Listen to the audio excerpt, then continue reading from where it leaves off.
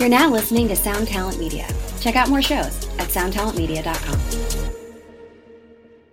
I'm watching Limp Bizkit front row with our management, with Nick Adler, the manager of our band.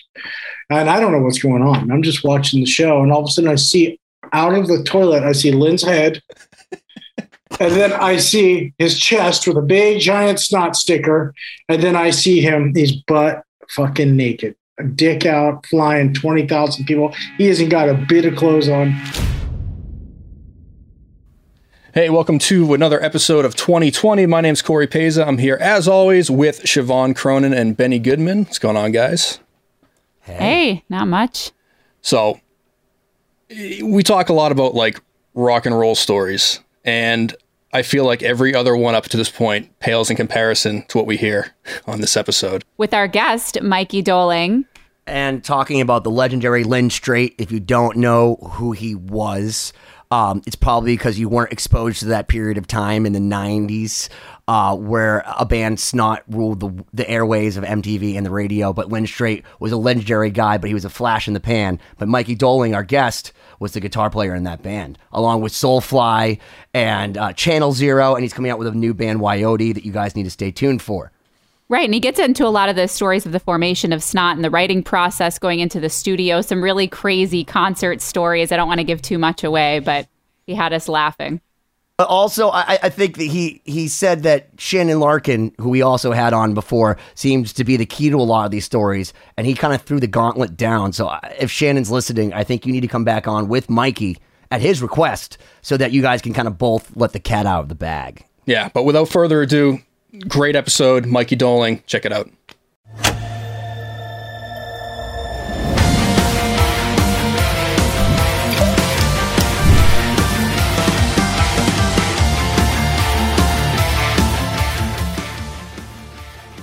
Ladies and gentlemen, my name is Benny Goodman, and you are listening to 2020, a show about a year ago. Maybe it's 2 years ago. Maybe if we're lucky, it's 3 years ago because we're still in cyberspace somewhere and you're listening. My name is, again, Benny Goodman, to reiterate it. And if you haven't subscribed yet, 2020-d.com. I'm here with my cohorts, my compatriots, my fellow 18-plussers that could go to life in jail with me, Sebastian, and all the things that we're doing down on Skid Row. Siobhan Cronin. Hey, how's it going, Ben? Good. How about yourself, Siobhan? Pretty good. And then, Good of course, last but not least, as far as my cohorts are concerned, Corey Peza. What's going on? I'm excited. I've been buried in mixes all day, so this is a nice welcome break. I dropped a bunch of notes on Corey, so he's been struggling, I'm sure. And then I am so happy to say that it's come full circle. The gentleman that we have on today is actually what was my first interview with any quote unquote famous touring rock guy. I have a picture of me and him. I think from 1997 on my wall over there, 1998 or something. He's played with the legendary Snot. He has toured the world with Soulfly. He has, and of course, while doing that, toured with bands like Pantera. And he plays in a fantastic band, Channel Zero, and has a new band that he's going to tell us all about, which I listened to, which, bro, it sounds like the best of Alice in Chains. There's a little bit of that like power groove Pantera thing going on. So I just gotta tell you, when I was like vacuuming this morning, I was doing it with a little bit of a step. Yeah, man, Wyote. Yeah. So, ladies and gentlemen, Mikey Doling. Hey, what's happening? All right. Woo. Hi, guys. Welcome. Hey. Thank you. I'm 3 hours behind you, and I see you have a glass of wine over there. Oh, yep. This is my signature. It's a little bit early for me to have wine, but good on you. Well, listen, if you change your mind, you're in good company. I may have to. I might have to do that. Cool. Javon's always down to antique. It makes this show much more tolerable, too. I can promise you that. And I see you guys are all in like recording studios. You all have guitars around you. I see some amplifiers. Figured it out. We're in a band. This is how we're surviving. We had to pivot. I got some guitars around me too. I got this one. I got my Beretta over there. I got my Adrian Smith Jackson Strat over there. I got my Adrian Smith Iron Maiden shirt on. There you go, man. Right representing. On. Hell yeah. So let's jump right on in, dude. Like, sure. What's been going on with you? Obviously, 2020 was a little. So you figured it out. We're in a band called Lost Symphony. Siobhan also plays in a band called Starset. And I know about Starset. I really they're like kind Starset. of a big deal. She's the only reason this show has any credibility. Congrats, that's amazing. You guys are killer. Oh, thank really you. like Oh, it. thank 2 you. I billion appreciate streams that. according to the Forbes.com. But you have been around for a while, just kicking ass and taking names in the metal industry. What makes you tick? How was last year? Because I know for a lot of my friends that were touring, it was like, oh, we're going to do something awesome. And then nothing. I mean, we were going to do something awesome too. My band Channel Zero, we had an entire summer booked all the way into the fall. We were ready to rock, man. And we had festivals like Grass Pop and Alcatraz. I mean, actually it was Alcatraz and Hellfest. We had a lot of festivals booked. No big deal. Some pretty cool stuff. Yeah. We had to cancel all that shit, man. It was a bummer for everybody, for all the bands out there. So how'd you manage that? What did you do to keep yourself occupied?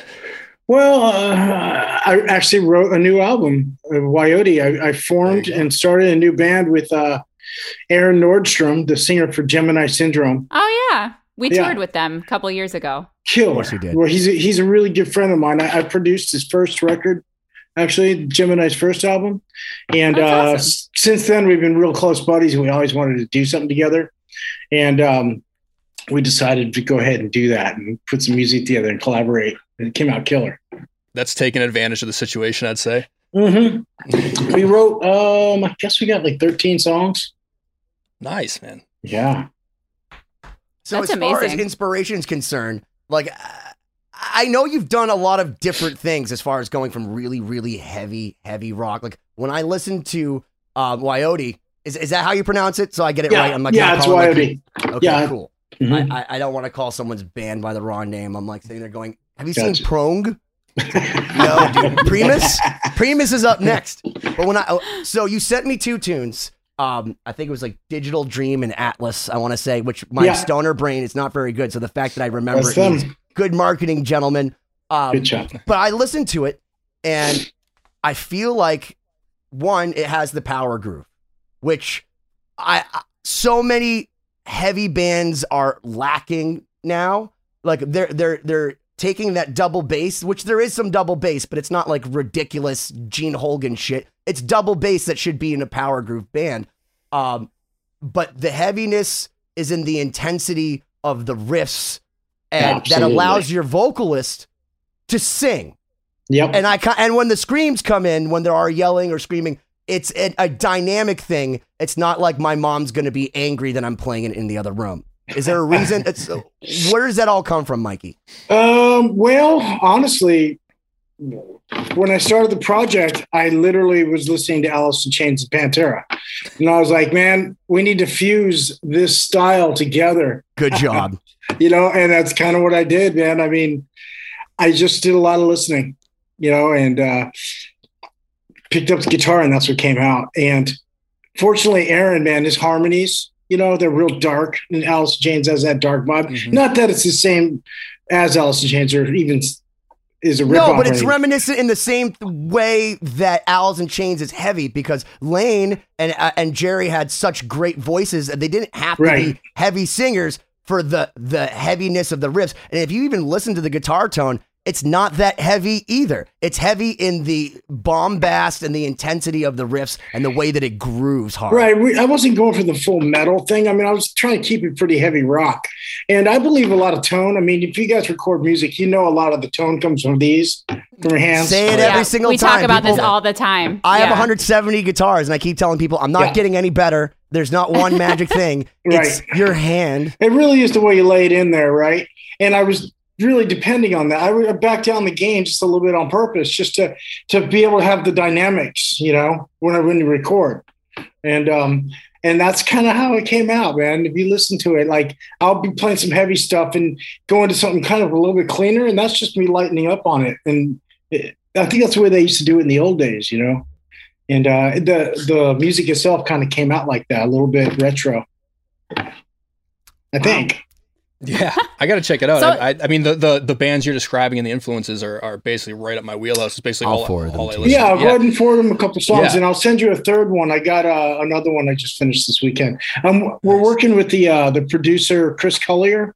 Do you know Chris? Have you heard of him? That name sounds familiar. I feel like it's familiar, but everyone. He's killer. He did like the last Prong record. He just finished the new Korn album. I thought it was Prone. Oh, cool. Yeah, Prone. Yeah, he's Prone good. But yeah, he's killer. And he's kind of got this new school approach. The way he What does writes. that mean? Tell us guitar players what that means. What does a new school approach mean? I shouldn't say new school approach. We recorded this record at his house. We weren't in some killer, big giant studio with a drum room. How do you know that you're not just the dinosaur living in the new school? I could be. I probably Because that's am. what I He's feel. gray hair. Well, no, because I'm saying, because you say that, but like there are kids that are alive that have never done anything but record in basements. Talk to Billie Eilish. I don't think she had been in a real recording studio. Right, Meanwhile, right. like you're saying the new school way, but it's like, is that the new school way or is that just the new way? Well, unfortunately, I mean, I love going in a big drum room with a big console. Don't get me wrong, but with the COVID and studios are actually kind of dying off. To walk in with this dude and he just programs the drums right there, what I want to hear, and they sound fucking real as hell. It has It's no killer. personality as a person, though, right? The drums don't talk back at you. They do. They yell at me a little bit in my Well, head. then they what's do. the point of They're like, programming dude, them? what the fuck? No, but it's None of amazing that you can. None of the yeah, you crash. can It's on hear the it. ride, man.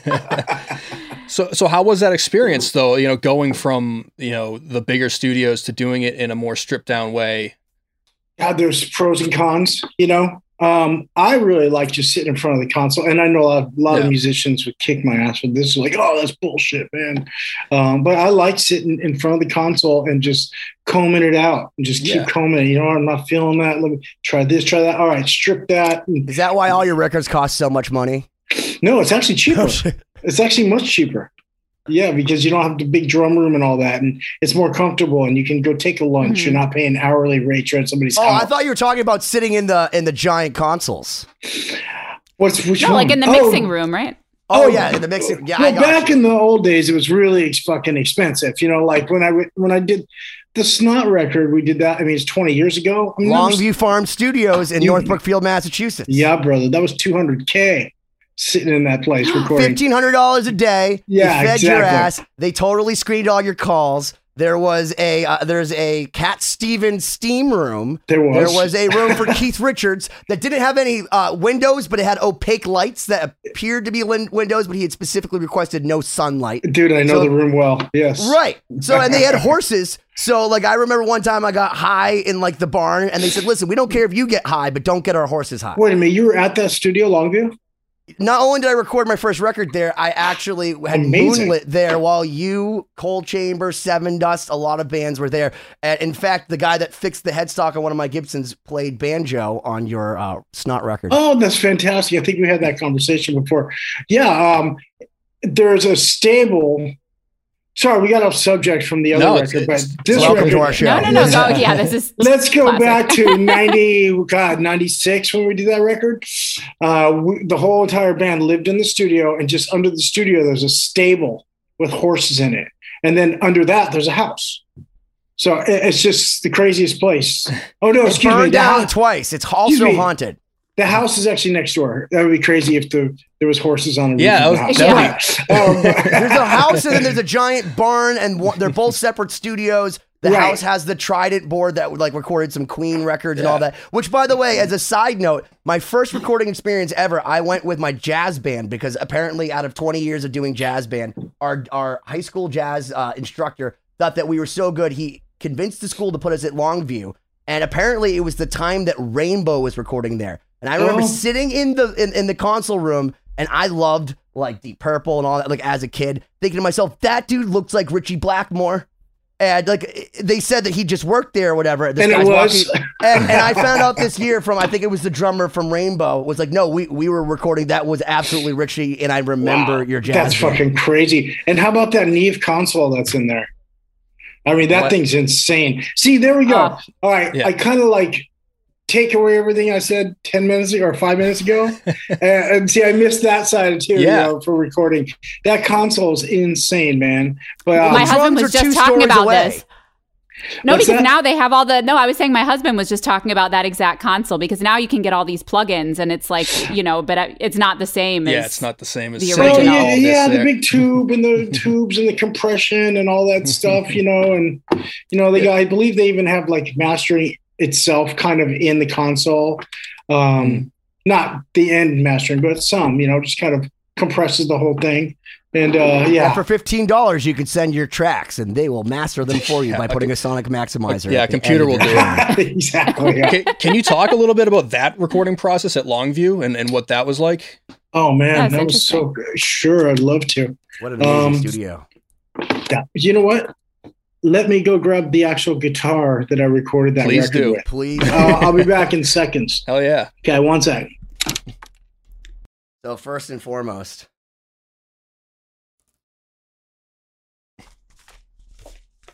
can you see that? Yes. Yvonne, can you see that? She's All right. Yeah, I know. Look at you, little kid. That's you and me. Hold on, look at the guitar I'm holding. And then I Which brought- guitar is that? It's a PV Predator, but I brought it to Oh, wow. Ozfest and had every single member of every single band sign it. But when you and I did this, it wasn't even signed. That's my first guitar. So yeah, And that's is my that first on the- interview ever. Is that on the Snot Bus? That's on the Soulfly bus. I want to say it was 98. That was my first real 99. interview. so if 99. anyone's just listening, make sure you check out the YouTube feed. There's it's a pretty great picture. Actually, that's 2000. Because Soulfly headlined second stage Ozfest 2000. So maybe that was no, but that wasn't Ozfest. It was at the Palladium in Worcester, and because that guitar's from Ozfest '99, so it's before that. Stadium in Worcester. Yeah, Love you guys did that was the first Soulfly tour I think you did. Wow. Yeah, I remember that place. And in fact, I was supposed to do an interview with Max, and I came up to the side of the bus, and they're like, "Are you kidding, kid? There's no way you're talking to Max Cavalera. Like, you could talk to Mikey." I'm like, And sure, you were I'll so come nice down. to me. Yeah, of course. Of course. Hey, look at this thing. Is that the one you got Oh, back? wow. That was like all fucked up? Yes. Can you tell everyone the story? Sure, I'll tell you the story. This thing's beautiful, huh? Oh my god. Tune into to the YouTube guys. Right, so we you can should see tell the this listeners what guitar they're looking porn. at for It's anyone a that's not beautiful, watching. beautiful, sexy Gibson Les Paul that unless you like guitars, you just don't truly understand how much I'll real tell you guitar that- people are salivating. I'll tell you a story about this one. Take a look again. It's just a beautiful, beautiful guitar. I recorded Get Some with this guitar, Snot Get Some, in 96. And it's the only guitar I used on the album. So it's every song, every note of Get Some that I played. And Sonny had a black one. He played his parts. Sonny on black. Mayo. for Yes, everyone Sonny that does Mayo not played it know. on them. Yeah. How we got these guitars was when we signed back in the old days. When you signed to a record company, there was actually money. You know, Is that what they call it Unlike out the in Gen current, Pop? Yeah, they took us out to dinner. They bought us clothes. I'm not kidding, man. We signed to Geffen Records, the same team that signed Guns N' Roses, Nirvana, White Zombie. You know, they signed us, and they spoiled the fuck out of us. And they took us to Guitar Center because they had this really shitty little beat up Ibanez with like stickers all over it, little skater kid guitar. I mean, you know, and they took us to Guitar Center and said, pick any guitar you want off the wall. Oh, look, hey, hi, Jax. Hey. Oh, hi. Oh my God! Look at that hair. Guest I love star. when the kids make a cameo. Wow, that's amazing hair. Here, buddy. Yeah. All right, bye. See you later, bro. He bailed. Yeah. You just got 2020 by your own kid. Oh yeah. Oh, he 2020s me all day. He gets embarrassed by me at school all the time. What's his name? Jax? And how old is he? Oh, cute. He's 8. He'll be 9 in October, so he's 8.5. Nice. He's so cute. cool. Now he's playing Very the- good reason to interrupt the guitar porn, but back to the Gibson Les Paul. Okay, so Geffen bought us these guitars. We recorded Get Some with that guitar. And then I played, I mean, if you look at any old Snot footage, that's the guitar I'm playing live. And the Ozfest stuff or any of the touring we were doing. Anyway, I played that guitar so much and threw it across the stage. Back in the old days, we were a little more wild than we are these days. There was beer and blood on it. And we'd throw it across the stage and neck would just snap. Mess with your guitar player's Kemper and go like, ha, his mids are going to be too much today. Not back then. Anyway, so fast forward to like 2000, I guess it was, 2002 or 3. You know, the guitar had been dead. And there's a club in Santa Barbara called the Velvet Jones. And my buddy Craig owns the Velvet Jones. Many bands have played there over the years. It was like the spot, any band going on tour through Santa Barbara, they played there. It's a club that holds like 600, something like that. So one night I'm in there drinking shots of Jaeger with them, getting way too smashed. He's like, hey, man, I actually need something of yours to hang on the wall because your snot's from Santa Barbara. I'm like, cool. So I gave him that guitar because it just didn't work anymore. It was just destroyed. And it sat on that wall for about 18 years. Wow. Yeah, 18 years. Wow. Right there over the bar. Every band that came through, that guitar was there getting the energy off it, you know, and Nice. feeling it. And I guess it was 2019, they finally closed the doors on the place. Sorry. After so many years. It was 20 years that place was there. And I think he was just moving on. He just had enough, 20 years of rock bands. And well, also watching the scene completely go from amazing to like fighting tooth and nail just to stay alive. Kind of, yeah, absolutely. I'm sure that had a lot to do with it. Anyway, so I didn't think nothing of it. I just heard that they shut down. So I was in Santa Barbara, like right before COVID hit, late 2019. And I contacted him because he's my buddy, and I hadn't seen the guitar in years. I forgot about it. That thing was gone. It was toast. I was sitting on the wall just warping. It's a beach town. I'm sure it's just trash. And so we're eating sushi and we're drinking some sake. We're having a great time. He's like, hey, man, let's go to the parking lot, on our way out. I'm like, okay. So we go out there and he takes me to his car and pops the trunk, pulls out a case and opens it. And it's this guitar completely. Oh, wow. He refurbished it. It's like new again. Yeah. Wow. It looks amazing. Yeah. It's in great shape, man. It's like new. I really wish all of my come to the parking lot stories ended with a guitar. Right. Especially something so sentimental, Yeah. That's an amazing gift. Like, holy crap, right? Yeah, I literally teared up. And one thing I always say, so I have a show called The Neurotic Guitarist on YouTube. And I always say that guitars that are beat up, they are like animals that you adopt. They work harder for your tone for you. And like my guitars where I've had like the broken headstocks and all that, where people say like, oh yeah, they sound better. To me, my experience, they do. Absolutely. It's amazing. Thank you. So, Mikey, before we go on from that, that's an amazing story. But, I come from a totally different world. I'm a classical violinist. I obviously play in rock bands and have gotten into sort of the metal scene. But I'm curious to hear about how you got into the music that you do and some of your background, like growing up. Like, how did you end up in this genre? How did you end up as a guitar player? Like, what were some of your influences growing up? Well, when I was, I guess, 14 years old, back in way early 80s, I'm a pretty old dude nowadays. I used to hang out at this skate shop back in the old days when you had the big wide skateboards with the big wheels, But we still skated pools and stuff back then, but it was like late 70s, early 80s skater style. It was cool. It was called Bates Skates on Palm Canyon in Palm Springs. Tony Hawk shit. Even way before Tony Hawk. I'm sure. Not the video game, the real guy. Yeah, it's old school. So I was hanging out with older kids. I was 14 and all the other kids were like 19 and 18. But I was cool back then. I was a little shithead, And Black Flag came to town. And they were playing Henry Rollins. No, it was Des Cardina. It was pre-Henry. Oh, Jesus, dude. Yeah. I didn't do my math. Sorry.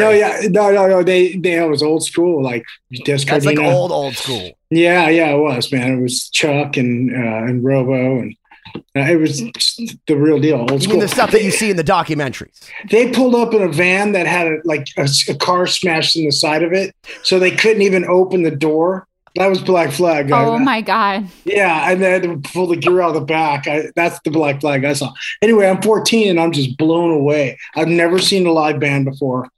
I go in the show, and the power that was coming off that fucking stage, man, I was just like, my hair was blown back. My eyes were this big. I just couldn't believe that people made that kind of noise, you know? And there was people, they were slam dancing the old school punk style. And that was my first introduction to live rock and roll, you know? And, wow. Were you already listening to that type of music? Yes, or how did you? We already were listening to the Circle Jerks, Black Flag, and stuff like that, and you know, but I'd never seen it live. I mean, that's how I became a guitarist. Like, I'm like, I got to do that right there. That's insane, you know. The Circle Jerks, dude. That's what a funny band. I remember getting a video from something called H, and it had this one video from the Circle Jerks called "I Want to Destroy You." And I remember thinking to myself, I don't know who this band is, but I too want to destroy you. So I haven't heard that name in so long, but like, man, just brought me immediately back. Yeah, that was kind of where I started there. And then I went to high school and discovered AC/DC, you know, and weed. You know, like many others. Yeah. You know, and then so I had this punk roots, but I really loved the energy of rock and roll, you know, and I was also playing the guitar at that age. And I was like, okay, punk rock guys, it's cool and all, but they're just going, these 3-bar chords, kind of sloppy, which is awesome. But I was kind of wanting to go a little further. And so Angus Young, you know, and then I discovered Iron Maiden and Judas Priest, you know, that real metal stuff. And I started learning all those records. Like I learned, you know, probably 3 Iron Maiden records over the summer. And then I learned 3. Important question. I'm sorry to interject. No. Favorite Iron Maiden songs and favorite Iron Maiden guitarist? Well, oh shit, that's rough. I know it's really hard. It's like, what's your favorite child? I mean, question. I really love the Paul Di'Anno era so much, you know. I'm a fan. I love Phantom of the Opera. It's my favorite Maiden song. So that's good. Yeah, and that actually, I mean, those guys were kind of a punk band in that time. You know, it was kind of punk rock. But then, of course, Bruce came in and just blew all our heads off. So I can't really pick. I love them both so much. And making me pick between Adrian and Dave, come on, man, that ain't fair. I gotta tell you, I've made a decision in my older years. I love them all. Adrian Smith, yeah. See, exactly. See, I got his guitar. Should I grab it? All right. You should, dude. Yes. So everyone knows while they're listening, Adrian Smith, and there's a reason for this. Dave Murray is the bombast of Iron Maiden, where he's just like the speed of notes, and he's got this crazy blues thing going on. And then you have Janet Gers, who came in later, who's great. He's kind of like a mixture of the two, but Adrian Smith is more of the like classical, really well thought out, like most music. I want to say like music theory based Maiden player. He's tastiest. Ben, you need to do a masterclass on the rock and roll history, because I feel like I would learn so much. Like I need the entire canon of like rock and metal history through Benny Goodman. Here's Adrian Smith's guitar. This is his signature. And yeah, I guess I don't have a date. I love that Jackson logo where it's just like too big for the headstock. Isn't that cool? Isn't that cool? Yeah, I like that too. I love the black hardware too. Yeah. Have you heard his new tune, Adrian Smith with Richie Kotzen? I sure have. I have, yes. What do you think of hearing stuff like, you know, 2 of your favorite guitar players from the 80s now doing tunes together, and like the pipes on those dudes? Amazing. Incredible. But anyway, let's get back to what I was trying to finish there. Yeah, no, he always tries to derail my questions. This is what I do. I derail. It's normal. Well, no, then I was in high school, Maiden, all that stuff. And then I moved up to Santa Barbara from Palm Springs. I had a girlfriend who was going to college up there.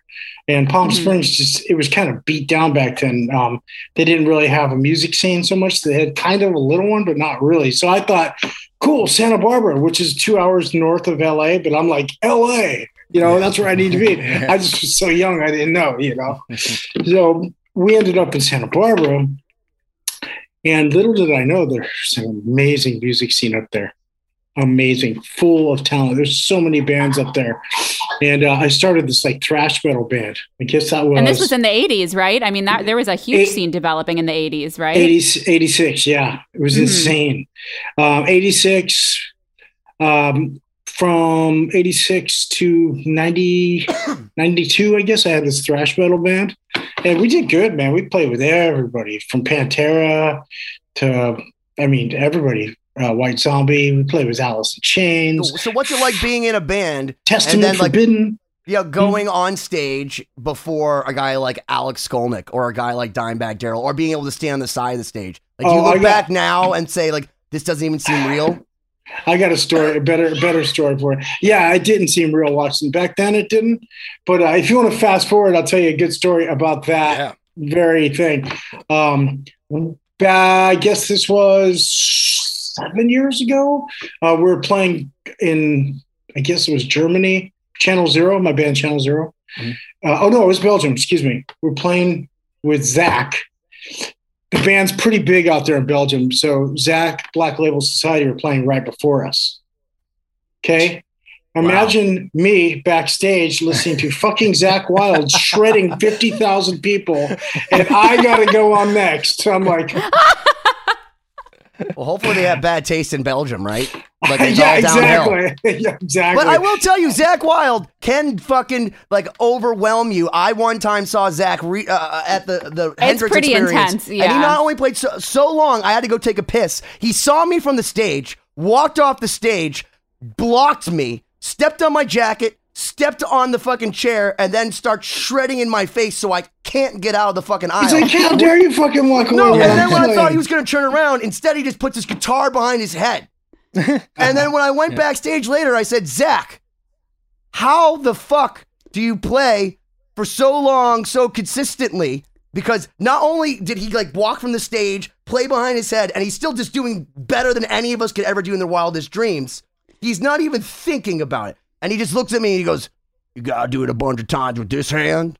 You got to do it a bunch of times with this hand. When you're tired with this hand, you got to start again with this hand. It sounds about right. That sounds gross, but okay. That's exactly what Zach Wild said to me, deadpan. But it was more with a New Jersey accent. You kind of just... I have no accent. It was more of a... I don't want to do it. Anyway, that dude, I'll tell you how he did that, because he's the best guitar player in fucking rock and roll today. He's the man, Zach Wild. So I'm backstage shitting my pants. Ingve won't agree with you. Fuck Ingve. Stop derailing the conversation, Ben. Let him talk. I do. I love Ingve too, but Zach, man, he's the whole deal, man. I love him so much, man. Anyway, so let's go back. Where were we?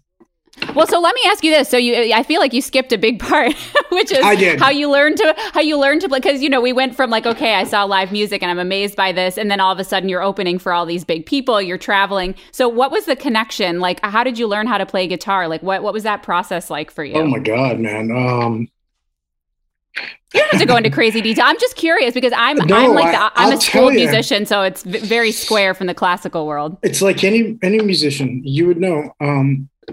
From the time I was 14, 15, I was insane about it. I would stay home and I would play 10 hours a day. It's all I did, right? It's all we do. When you're a kid, I mean, I don't do that anymore. Still all that I do. Yeah, I was a better guitar player when I was a kid probably than now, because all I did was fucking play the goddamn thing. And that's how you get better, right? And I was always learning other bands' music when I was a kid. Like I just learned, like I said, all the Maiden, Priest, the AC/DCs, and later, trying to learn some of that Pantera stuff with Zach, with Dime. But that's how I learned, just playing like fucking crazy. Yeah. And then how did you start your first band, or what was the process of actually getting into your first performances? Oh, well, back to Chronics, the band in Santa Barbara. Right when I moved to Santa Barbara from down in Palm Springs, I guess it was 86, something like that. And I was a kid still. And it was right out of high school.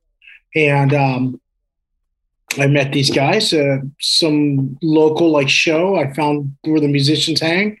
And we were kind of in a circle, maybe smoking a doob or drinking a beer or whatever. And somebody mentioned that they are starting a band. And I was like, hey, do you need a guitar player? And it happened, and that's how we formed Chronics.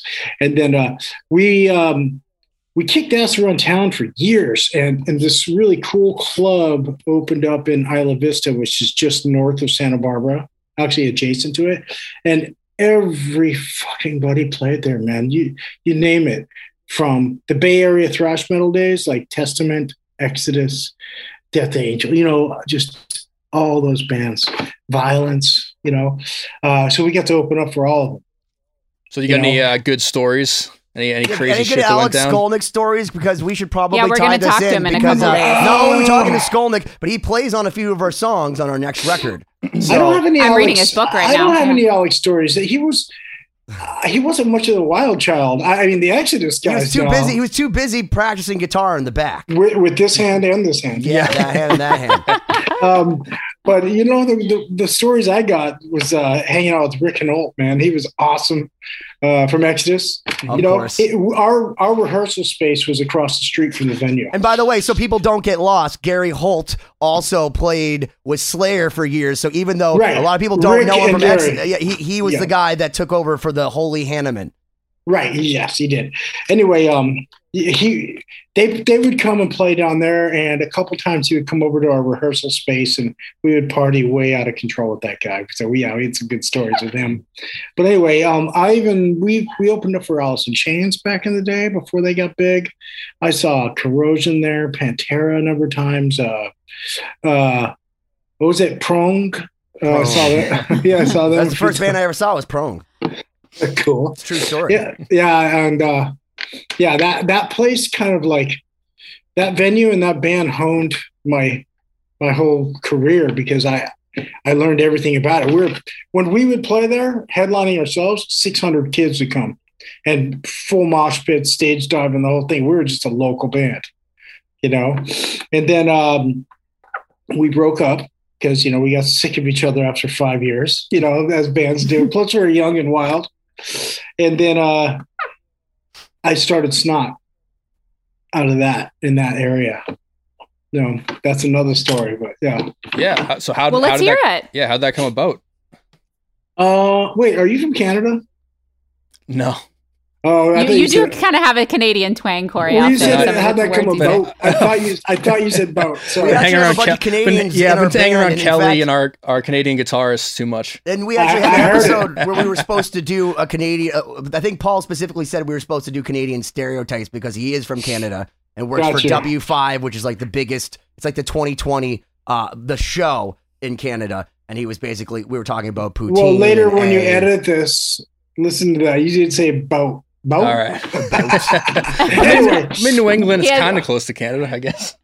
I guess. So anyway, during Chronics, there was this other band, and they were kind of more punk rock, called Lethal Dose, and we used to play with them. Not real close friends with them, but we knew the band, and we were kind of competitive with them. And then when Chronics broke up, I was like, all right, that's it. I'm starting something new. I'm not doing thrash metal anymore. It was kind of dying anyway. It was like Nirvana had came in, 94, and I was like, I'm going to just do something totally different. And I started Snot. I had a couple dudes that didn't end up being in the band later. And we found Lynn Strait, who the singer for Snot. And he was the bass player. He was the bass player in Lethal Dose. That's why I brought them up. And so we started Snot, and we had a couple other members, and Lynn and I kicked those guys out. Actually, those guys are the reason Lynn's in the band, because when he tried out for the band for Snot, I wasn't feeling it. Crazy enough. And those guys were like, no way, dude, he's a total rock star. Are you kidding me? And I was like, all right. Fine, we'll take the legendary Len straight into our band. Right, totally. And then he was in the band for like 2 months, and he's like, dude, we got to boot these guys to get a real band. It was a coup d'etat. It really was. It was. So so I'm getting ready to tie something really cool in here, because I know you had this man on your show. So then I went over to my buddy Shannon Larkin's house. From Godsmack and from Ugly Kid Joe. Exactly. And Wrathchild America. I can't forget that. And of course, the Apocalypse Blues Band, now that he's been dubbed the Apocalypse. And Souls at Zero. That was and filled in for Black Sabbath. Oh yeah, he did do that. Anyway, and Sully Erna's personal drummer. So let's talk about Apocalypse too. Let's give them a plug, man. That's really cool. They got a new record. Yeah, theapocalypsebluesrevival.com. Yep, there you go. Yeah, totally. Anyway, so Shannon was in Godsmack at the time. Or excuse me, an Ugly Kid Joe at the time. And those guys were like brothers to me, personally. And Shannon was kind of the new drummer in the band. You know, they had Mark Davis, who did the first albums and blew up UKJ with that. And then they got the mighty Shannon Larkin on the drums. And I remember I was trying to form this band and I was struggling. And I went to see Ugly Kid Joe's new drummer at their rehearsal. And there's Shannon Larkin, shaved head. He's got tattoos like all over his head, if you ever seen him. And this is pre-tattoos on the face and head, okay? And he was swinging that slink back. And I was like, that's the drummer I want. This guy, he's so incredible. So I got real close with him. We have a lot of the same interests. He loves punk rock music, so do I. Even though we're metalheads, we got that punk roots, you know. And we ended up rowing down. So when I was looking for members of the band one night, Shannon and I were over at his house drinking beers. It's like, you know what? I think I got guys that you need in Snot. And we weren't even started really yet. We just had the name. We played a couple like parties with these other dudes, but it really wasn't happening yet. So he put on this VHS tape, you know, and it was of Betamax. Yeah, and it was his band called the MF Pitbulls, motherfucking Pitbulls, back home where he's from on the East Coast. Hold on, that's fucking crazy. Can I just stop for one moment? Yeah. We have David Abraziz from Pearl Jam. We have him, and I sent you a video serving Shannon because Shannon was a fan of David. And I said, well, he's been on the show. Why don't we tell him? Mm-hmm. And I made David watch Shannon's episodes. And Shannon, one of the things he said was, I would love to come back on and talk to that guy. And David sent him a video, which is him looking through a lava lamp, which if you know Shannon Larkin, like this is totally on brand with Shannon, you know, basically daring him, saying the last time he saw him was when he was wearing a boa constrictor in 1980 with Rat Child America, and maybe it's time we caught up. Awesome. But the reason I was getting to all of that was the fact that like, you come from a time where with Snot and all of that, he was talking about, you know, the MF Pitbulls, right? The MF, dude, I lost it. Thank you. The MF Pitbulls. Dave has a band called the International Motherfuckers.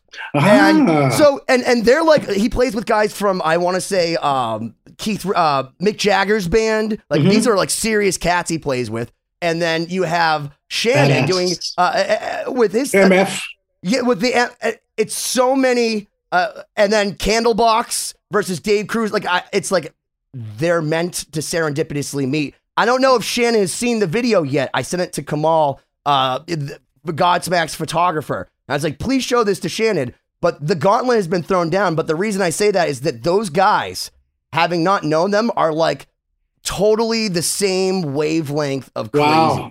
Like literally, like David, just so you know, is an undisclosed location. He left the United States. He went away from things. He goes around the volcano on his scooter. That's all you know. He bangs on drums all day. Like, he loses his phone for a month at a time. He's out of his mind. And then all of a sudden, he'll send me a video of him in a pool floating around on a duck. Like, gotta be Iceland or Hawaii. That's cool. Well, listen, I can't tell you. But then you have Shannon telling us that he's like fucking Theodore Roosevelt with his fucking goddamn koi fish and his turtles. And I'm like, and then his fucking room is just all like, you know, he painted his house black. His entire house is black. Like when you drive by, it's a black house outside. Wow. Yeah. Oh yeah. Yeah. It's in amazing. Florida. You'll definitely know where he lives now because there probably isn't a single black house anywhere else in Florida. But anyways, Earth motherfuckers, find it. Before we went way off there, we can get back to. Oh yeah. Okay, so I was going to Shannon's house and we were doing some beers. I was like, I need some guys. I'm starting this punk band or this band called Snot. I had some demos that I recorded, you know, just with me playing everything, you know, and I played it for Shannon. He was like, holy crap, man, I got the guys. So he put in this beta or VHS, and it was the other three dudes that would end up being Snot. So actually, he handed me half of Snot as a bro.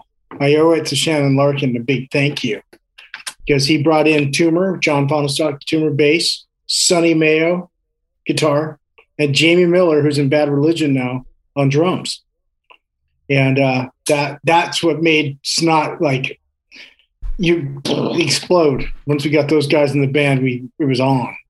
We started writing and playing shows in LA.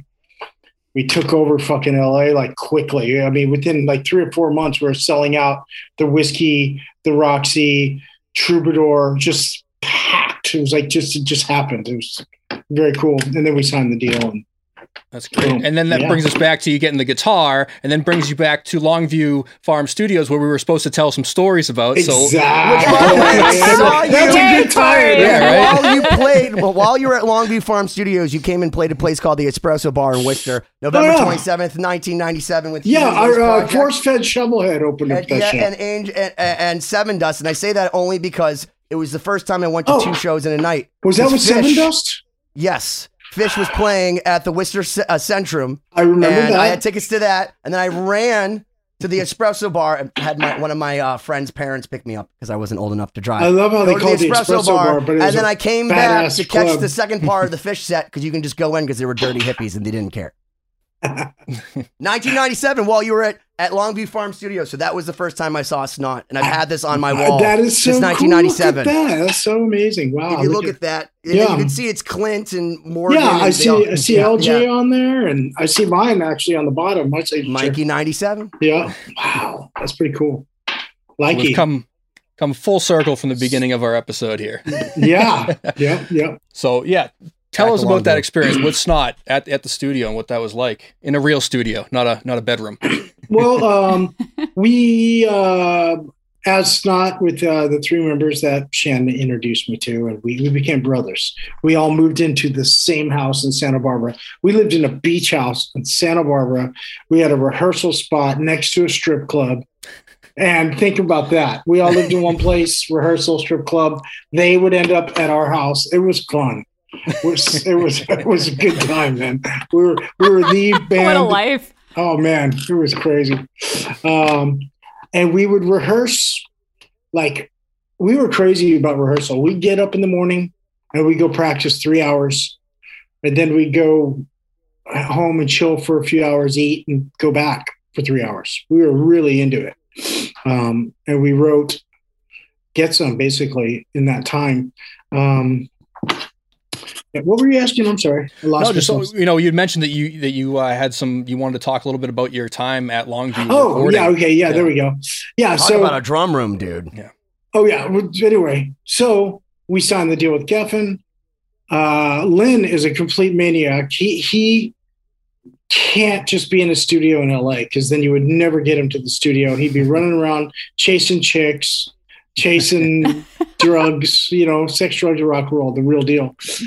So they put us in Longview Farm, which is Brookfield, Massachusetts, in the woods. There's no going anywhere for him.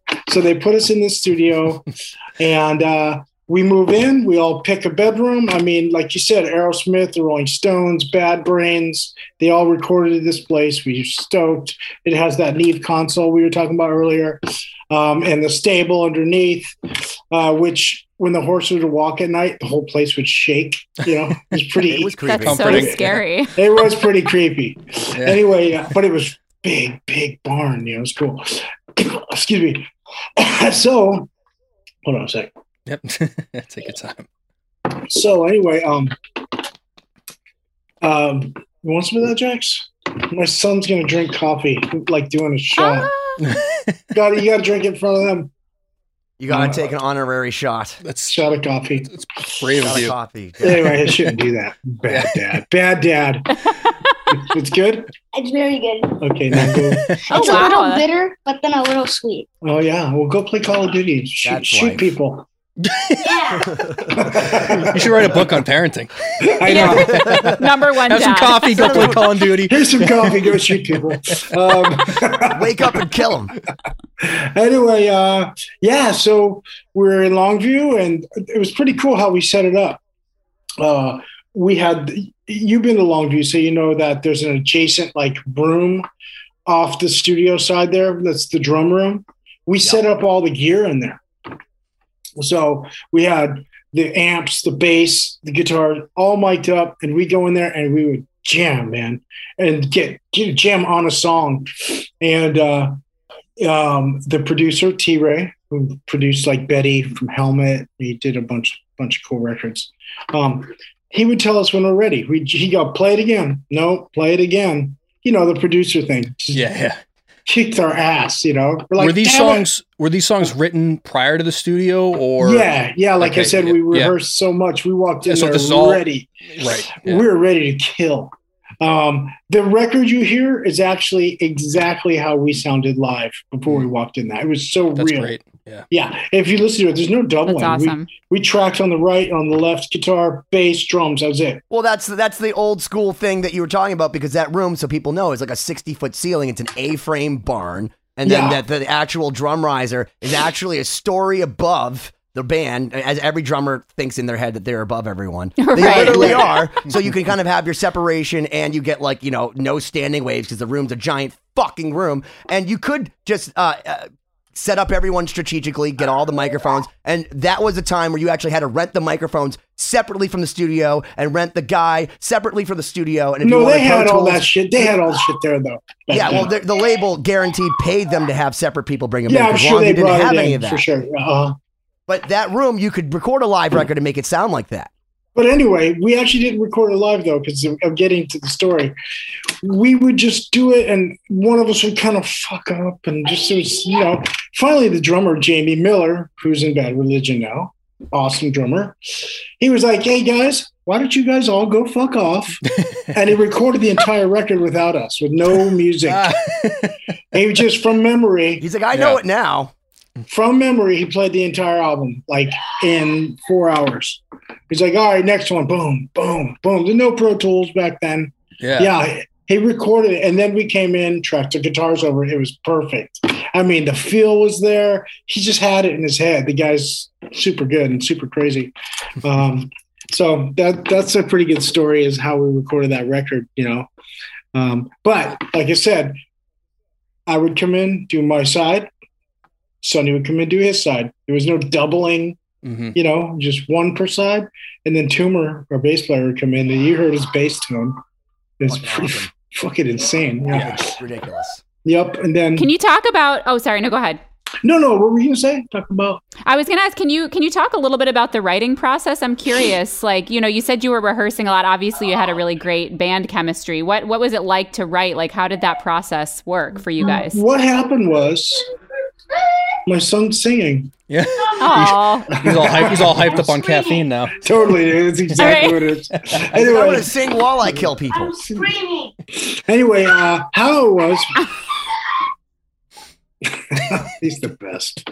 Anyway, we signed a record deal with Geffen Records, you know, and hold on. I'm going to close that door. One sec.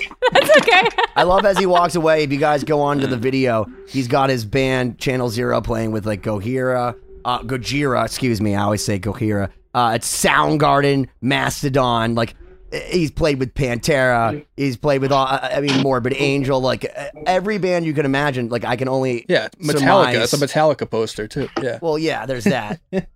There's Metallica. So anyway, what was I saying? You were talking. You got the record deal, and I was asking about the writing process. We got the record deal.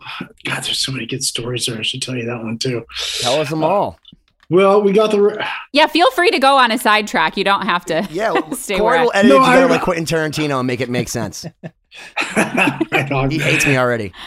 Anyway, so we got a deal with Geffen. They were like, all right, now you guys got to go write the album. You know, because we had some other songs we didn't quite have, like Get Some, actually, the title track. There's a few songs we didn't have, like The Box wasn't on there. I don't even think I Just Lie was written yet. So they were like, go write. So we went to a rehearsal spot. We would practice 6 hours a day. We wrote all these songs, which ended up on Get Some. We worked really hard. What was it like? Like as far as the songs, was it like, you know, based off a riff, based off a melody? Like where was your actual like? That was actually no, it was different. Yeah. We got in a room. It wasn't like based on a riff or anything. It was like we were literally jamming.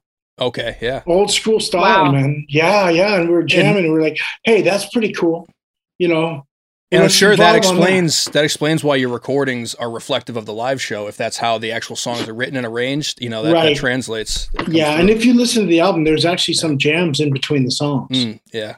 You know, they call them interludes. We know all about interludes. That's what we LostSymphony.com. Yeah. LostSymphony.com. That's why there's like, even on the first song, Snot, there's a drum solo in the middle of the song out of nowhere, the first song. Like, that's how we did it live. Like, that's great. You know, so we recorded it like that on the album. So it was a lot of fun, man. We were pretty wild. And then we got in the studio and I was telling you about how Jamie tracked everything without the band. Then we laid down the music. And then Lynn came in and he had his vocal booth, pretty large vocal booth, actually. It was large. You could probably park a car in it. It was so big. Wow. Yeah. He flew in some girls. This is the old days, you know. Write-offable expenses, as they say at Geffen's. Yeah. I mean, they were girlfriends. They weren't like hookers or nothing, but there were chicks that Well, you had to pay an extra $100 a day for anyone that stayed at Longview Farm Studios. I know this for a fact. I don't even know if that's true when we were there, but they stayed in his room. So it was anyway. So yeah, he would start singing the song, and before you knew it, he'd be butt naked. I'm not kidding. Yeah, he would sing in the booth naked. There'd be a girl in there. She'd be naked. It was like that. And he'd have incense going, his bong going. Sometimes they would just start having sex, and they were like waiting for him. And it was the real deal. It was like some Jim Morrison shit, you know. And actually, you can actually hear some of that on the album. There's a little bit of action on there. We recorded it. Yeah. Well, that's actually one of the things we said to Ulrich Wilde. Was I'm such a fan of him. He produced Static X and White Zombie, and I said, you know, you have two hits where it starts off with girls just moaning, and every time I hear White Zombie or Static X come on, my mom in the other room, I feel embarrassed. We mic'd up Lynn's bedroom. We did. Yeah. There's mics behind the bed. You can hear it going on the album. If you listen to the end of, we call this sound design. If you listen to the end of, I think it's 3:13, you can actually pull it up. The very end, there's girl moaning. Yeah, that's real. Is that stereo mics so you get the full image, or is that just the flat ones? I forget what they're called. The Z mics or something. The fact that they were going into a Neve preamp just says so much to the coloring of the sound. Oh yeah. Right. And then there was a SM57 right at the foot of his bed, like right there. Well, the most important microphone in history. Yeah, and they don't even know what it's for, and it's live. And we're in the control room listening, going woo, high fiving. Oh yeah! Wow, that's hilarious. That's something that you will probably never hear again in like modern studios. That's just like not going to happen. For sure. It's just the old days, man. Yeah. It was so cool back then. Like it was so real rock and roll, you know. I got a Jack and Coke. Lynn's banging a chick in there. We're recording it. Tumor's smoking doobies, you know, like. Well, yeah, and they were cooking you food downstairs because you're in the middle of East Brookfield, Massachusetts. There's nothing going on. Yeah, so we they make your meals for you. Yeah. Mm-hmm. It was insane that you had your personal chef. They would screen your calls and be like, "Oh yeah, Mikey can't come to the phone right now. Oh, Mikey's in no condition to come to the phone." It was back then. It was like the real deal, rock and roll. I'm so happy that I got to live that. You know, like the real rock shit. You know, like they had money and they blew it on us, and we didn't care. We're like, all right, do that. So if that was Snot in studio, can you tell us a little bit about Snot on tour? It was exactly the same thing. Exactly the same thing. Yeah, there was a drummer just leaves and said, "Let me just play the live show without you guys and just fill in the rest." I mean, when Lynn got butt naked we were on tour with Ozfest. Limp Bizkit was playing it. It was Boston, and Limp Bizkit was on stage. our record had just come out, and Lynn's like, how am I going to get the attention here, So there was this girl on the stage that was dealing out some BJs to the rock bands, and she was following the fucking tour around. It was famous. She'd be like down for anything with anybody at any time. Anyway, sounds exhausting. You explained that Fred Durst took her out on stage like with a collar around her neck. No, that's wrong. All fours. Wasn't it? I thought isn't that one of the Continue girls? telling the story. We're gonna mute You're Ben. off. Here's what happened. Limp Bizkit had this 13-foot high prop toilet. It looked like a real toilet you would see in a dirty gas station, but it was 13 feet high and had stairs that would go up so you could stand on the lid of the toilet, like the seat. Yeah. So you're a little person on this giant toilet in front of 20,000 people. Pretty cool prop. And Fred would go up there and he'd flush like Britney Spears down the toilet. And back then, Hanson, the little boy band, he'd flush them down, and the president or whatever it was. So Lynn grabs this lady, this girl that was dealing out BJs, servicing the entire festival, the bands, and she was dressed up in the collar and all that you were talking about. But not yet. I'm watching Limp Bizkit front row with our management, with Nick Adler, the manager of our band. And I don't know what's going on. I'm just watching the show. And all of a sudden I see out of the toilet, I see Lynn's head. And then I see his chest with a big giant snot sticker. And then I see him, he's butt fucking naked. A dick out, flying 20,000 people. He hasn't got a bit of clothes on. He walks out and he's got this girl with a chain around her collar and the full garb, the dominatrix, I guess you would call it.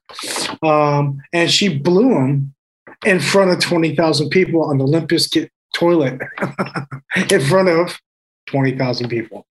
I'm in the front row going, everybody's jaw was on the ground because it was happening. She was blown. Yeah. And we're like, oh, we're kicked off the tour for sure. Yeah. So Lynn jumps off the toilet, or runs down the back, actually, because it was 13 feet. He could get hurt jumping that far.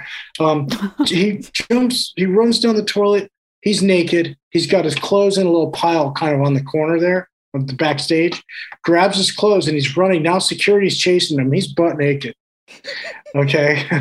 Yeah. Just got his dick sucked in front of 20,000. And he's running, and he runs into Sharon Osbourne's dressing room with her kids. The Jack Osbourne, Kelly Osbourne, they are like 8 and 10 at the time, maybe 10 and 12. They're young. And they're, naked Lynn, all just toying in front of these kids. And Sharon's like, eyes, And Lynn tells her, I'm so sorry. He'd never met her yet. I'm sorry. I'm running from the police. Help. Actually, she was, I know. Actually, she was way cool. Yeah. It was actually Ozzy's dress. Sharon was in there with the kids. Mm-hmm. So he's getting dressed and like, I'm sorry. And she's like, whatever, it's rock and roll. I mean, their dad is Ozzy. I think seeing him naked. Right. I was going to say, Ozzy's dressing room would probably be the appropriate place to run to if you needed advice in that situation. Right. Nobody could get in, not even the cops. It's Ozzy's dressing room. They're like, oh, Lynn's in there. And Sharon comes out and tells the cops, all right, I'm going to have him come out. Be cool. So Lynn comes out. They arrest him. It's a lewd act in front of 20,000 people. You can't just do that. They arrest him. They take him to this little on-site jail.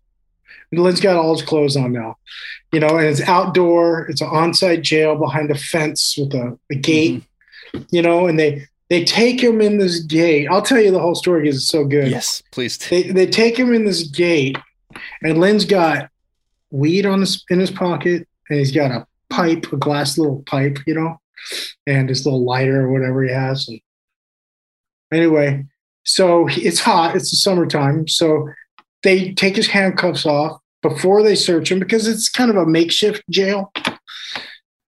There's a big bucket, like a giant bucket, like a bathtub-sized bucket of ice and waters. And Lynn's like, hey, can I grab a water? They're like, go for it. They know he's a rock star. They know he's in trouble, but they're not treating him like a real criminal. So he pulls his weed and his pipe out of his pocket, walks over, reaches into the ice bucket and drops it and pulls out of water. Because he didn't want to get busted with another, pretty good move, right? Yeah. Professional. Yeah. So, yes. So they sit him down. Now, people that arrested him left, and they got this clerk there going to take his information and give him his ticket and cite him. Maybe they checked his pockets. I don't really know. But what I do know is when they took his name and stuff, he said he was Dave Mustaine from Megadeth. So the police report went down as Dave Mustaine. Oh my God. Which is amazing. Right? Everything about that was amazing. That was. Oh yeah. What a great story, right? Well, you forgot the funniest part is that it was at a venue named Great Woods. It was Great Woods, yes. Yeah. I didn't even. But he had the greatest wood of all time He on did, stage yeah. in front of 20,000 people. But so on the way out, they give him a citation and say, you got to go to court, etc. Okay, fuck off. He's like, hey, can I grab a water? And reaches in and grabs his weed and pipe and leaves. Oh. Yeah. So later on, they found out, of course, he wasn't Dave Mustaine. And they got the real name. And actually, he got in big trouble for that. They were like, all right, they're going to bury him. And he was actually probably going to actually do some jail time because the lewd act and then the name and all that. And this is like right before he passed. He was going to go to court, but he never made it to court to get the sentencing. Well, that's a pretty crazy story. What happened, in your after he passed and in your life, in your perspective, everything was, kind of looking up and up and up, right? As if you guys are playing these shows, you're on these tours and everything. So what's that like to have such a monumental change in dynamic like that? We went home off tour and we were sitting around. We had toured like 16 months straight in a van. Well, no, we did do a bus on the Ozfest. We had a bus. Right. But I mean, it was pretty heavy, man. It was hard. And so we were going to kind of take a break from touring and just write. So we kind of started writing when Lynn passed. Literally didn't even get a full song yet.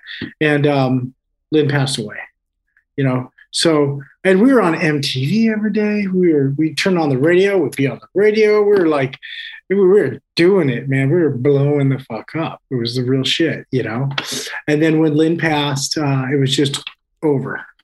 It was done. It was silence.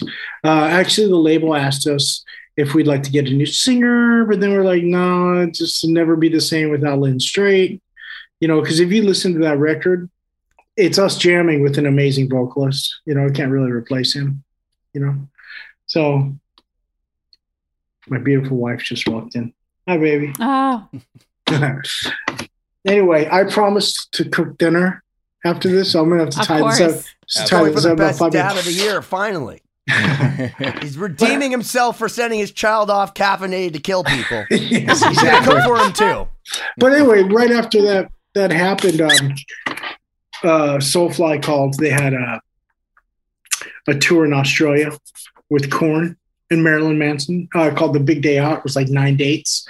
Mm-hmm. And Logan Mader had left the band. And they had like 13 days or 8 days to figure out who was going to play guitar on that tour. So they called me. Oh, my gosh. Yeah. So they gave me 8 days to learn the entire set, no rehearsals, flew me to New Zealand to start the tour, which is New Zealand, Australia, Japan. And I walked on stage in front of 30,000 people in New Zealand without one rehearsal. Oh, my God. Wow. Yeah, it was pretty intense. So, you're obviously a badass, though. That's amazing. Yeah. How did you get that gig where pressure. they just literally said, that's you? Well, Snot was opening up for Soulfly for months and months, and we became really close with them, and I was close with their crew. And then when Logan left, I don't know what happened between them, but it wasn't real good. And one of the guitar techs told Gloria, hey, what about Mikey Doling? And she's like, yeah, that's a good idea. So they called me and boom, I ended up just doing the tour. It's amazing how much relationships, matter. Sorry, And I flew out there and I kicked ass for them. I did those 9 dates in Australia and New Zealand, and then we did 4 dates in Japan. came home. I thought I was just filling in, and the chemistry was so good. They asked me to stay in the band, and then we recorded Primitive, and then I did another record. I was in the band for about 5 years with them, and then I decided to move on and do my own shit because I was just basically a hired gun. Yep. Yeah. You know, and I wanted to write my own music and stuff. So I split after that. But yeah, it was a good time, man. I love those guys. It's a crazy journey. That was my first, really saying that, because I remember seeing you with Snot, but then when you came out with Soulfly, I remember thinking to myself, like, I know that guy. And you guys, you had an unbelievable record that had Corey Taylor, I want to say, on it, right? And Primitive. Tom, well, the first one you did, and then you did 3. Tom Araya from Slayer. Yeah, Tom Araya was on it, and it was, dude. I remember the song "Jump the Fuck Up" the first time I heard it, and I just remember thinking to myself, "That's a good idea." And then when I saw you guys live, it's one of those things that, like, I mean, and Sepultura really, always had that. Like, Max Cavalera elicits a response from people that you don't see from almost any other band, and there's almost no way to describe it. Can you explain what that is? With Max? Yeah. I mean, Sepultura was one of the most groundbreaking metal bands of that time. There was that whole Bay Area thrash metal, and then you had Slayer. That was like what thrash was. Of course, Pantera was out too, but just kind of prior to Pantera breaking, there was Sepultura, who came out and fucking floored everybody.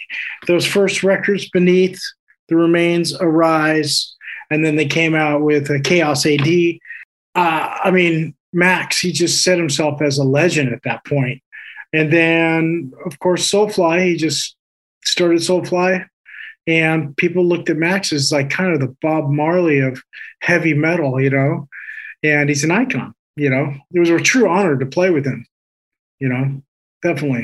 And I just think that's where the fans were with him. He's very legendary, Yeah.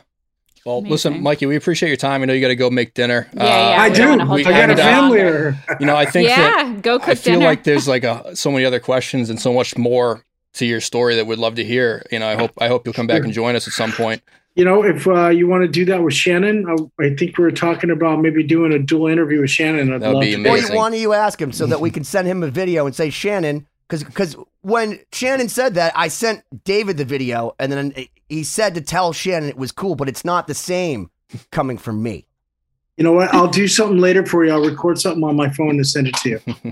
Sounds great. So is there anything before you leave, Mikey? Yeah. Is there things that people can check out? Anything you want to promote? Anything you want to promote? Like, give us all of that, please. Well, like I said, I mean, you could just look up Channel Zero, the band.be, and you can find our website. BE is for Belgium. Mm-hmm. They're from there. And then my new project, Wyote, that I'm doing with Aaron Nordstrom, that's going to be coming out probably summer, I would think. Because Gemini Syndrome has a new album right now. We're letting them put that out and let the fans digest it before we go putting something else out by Aaron as a side project. So we'll get that going. So that's about it for now. We're attempting to do a Snot documentary right now. We got a director and stuff, but it's kind of in the infant stages. I'll let you know later if that starts taking shape. We'd love to hear about it. Yeah, it sounds awesome. And thank you so much. Really, truly. Thank you. Dude, it's come it was full great circle getting to know you. If you haven't figured it out. That is such a cool picture. It's been on my wall since 1998 or 99. So cute. We've both changed a little bit. Yeah, I think a little bit more hair over there, less hair over here. Yeah, definitely. Okay, right, Mikey, guys. Thank you so Thank much. you so much. 2020-d.com. Thanks for having me. Thank you, as always, for listening to this episode of 2020. As mentioned, please visit 2020-d.com. Like and subscribe to the podcast so you don't miss out on future episodes. This week's throwback clip is from episode number 56, featuring the one and only David Ellefson of Megadeth. Check it out. Yeah, I mean, look, there's the obvious drug addictions, and those are obviously serious and life-changing. And in fact, I remember when I was in rehab, they said, David, there's only one thing you have to change, and that's everything. And I was like, whoa. Wow. You know what I mean? Yeah, and that's it's a heavy. heavy task.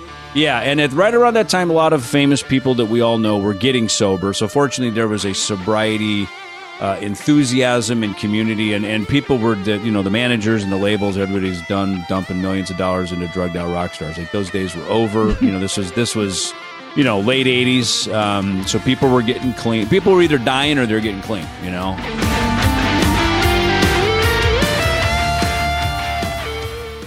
Hey, what's up? My name's Lurk, and I'm the host of Lamb Goat's Van Flip podcast. Every week, I have in-depth conversations with bands from all over the scene, big and small. We also like to keep our finger on the pulse and showcase up-and-coming bands on the show as well. So come check out Lamb Goat's Van Flip podcast.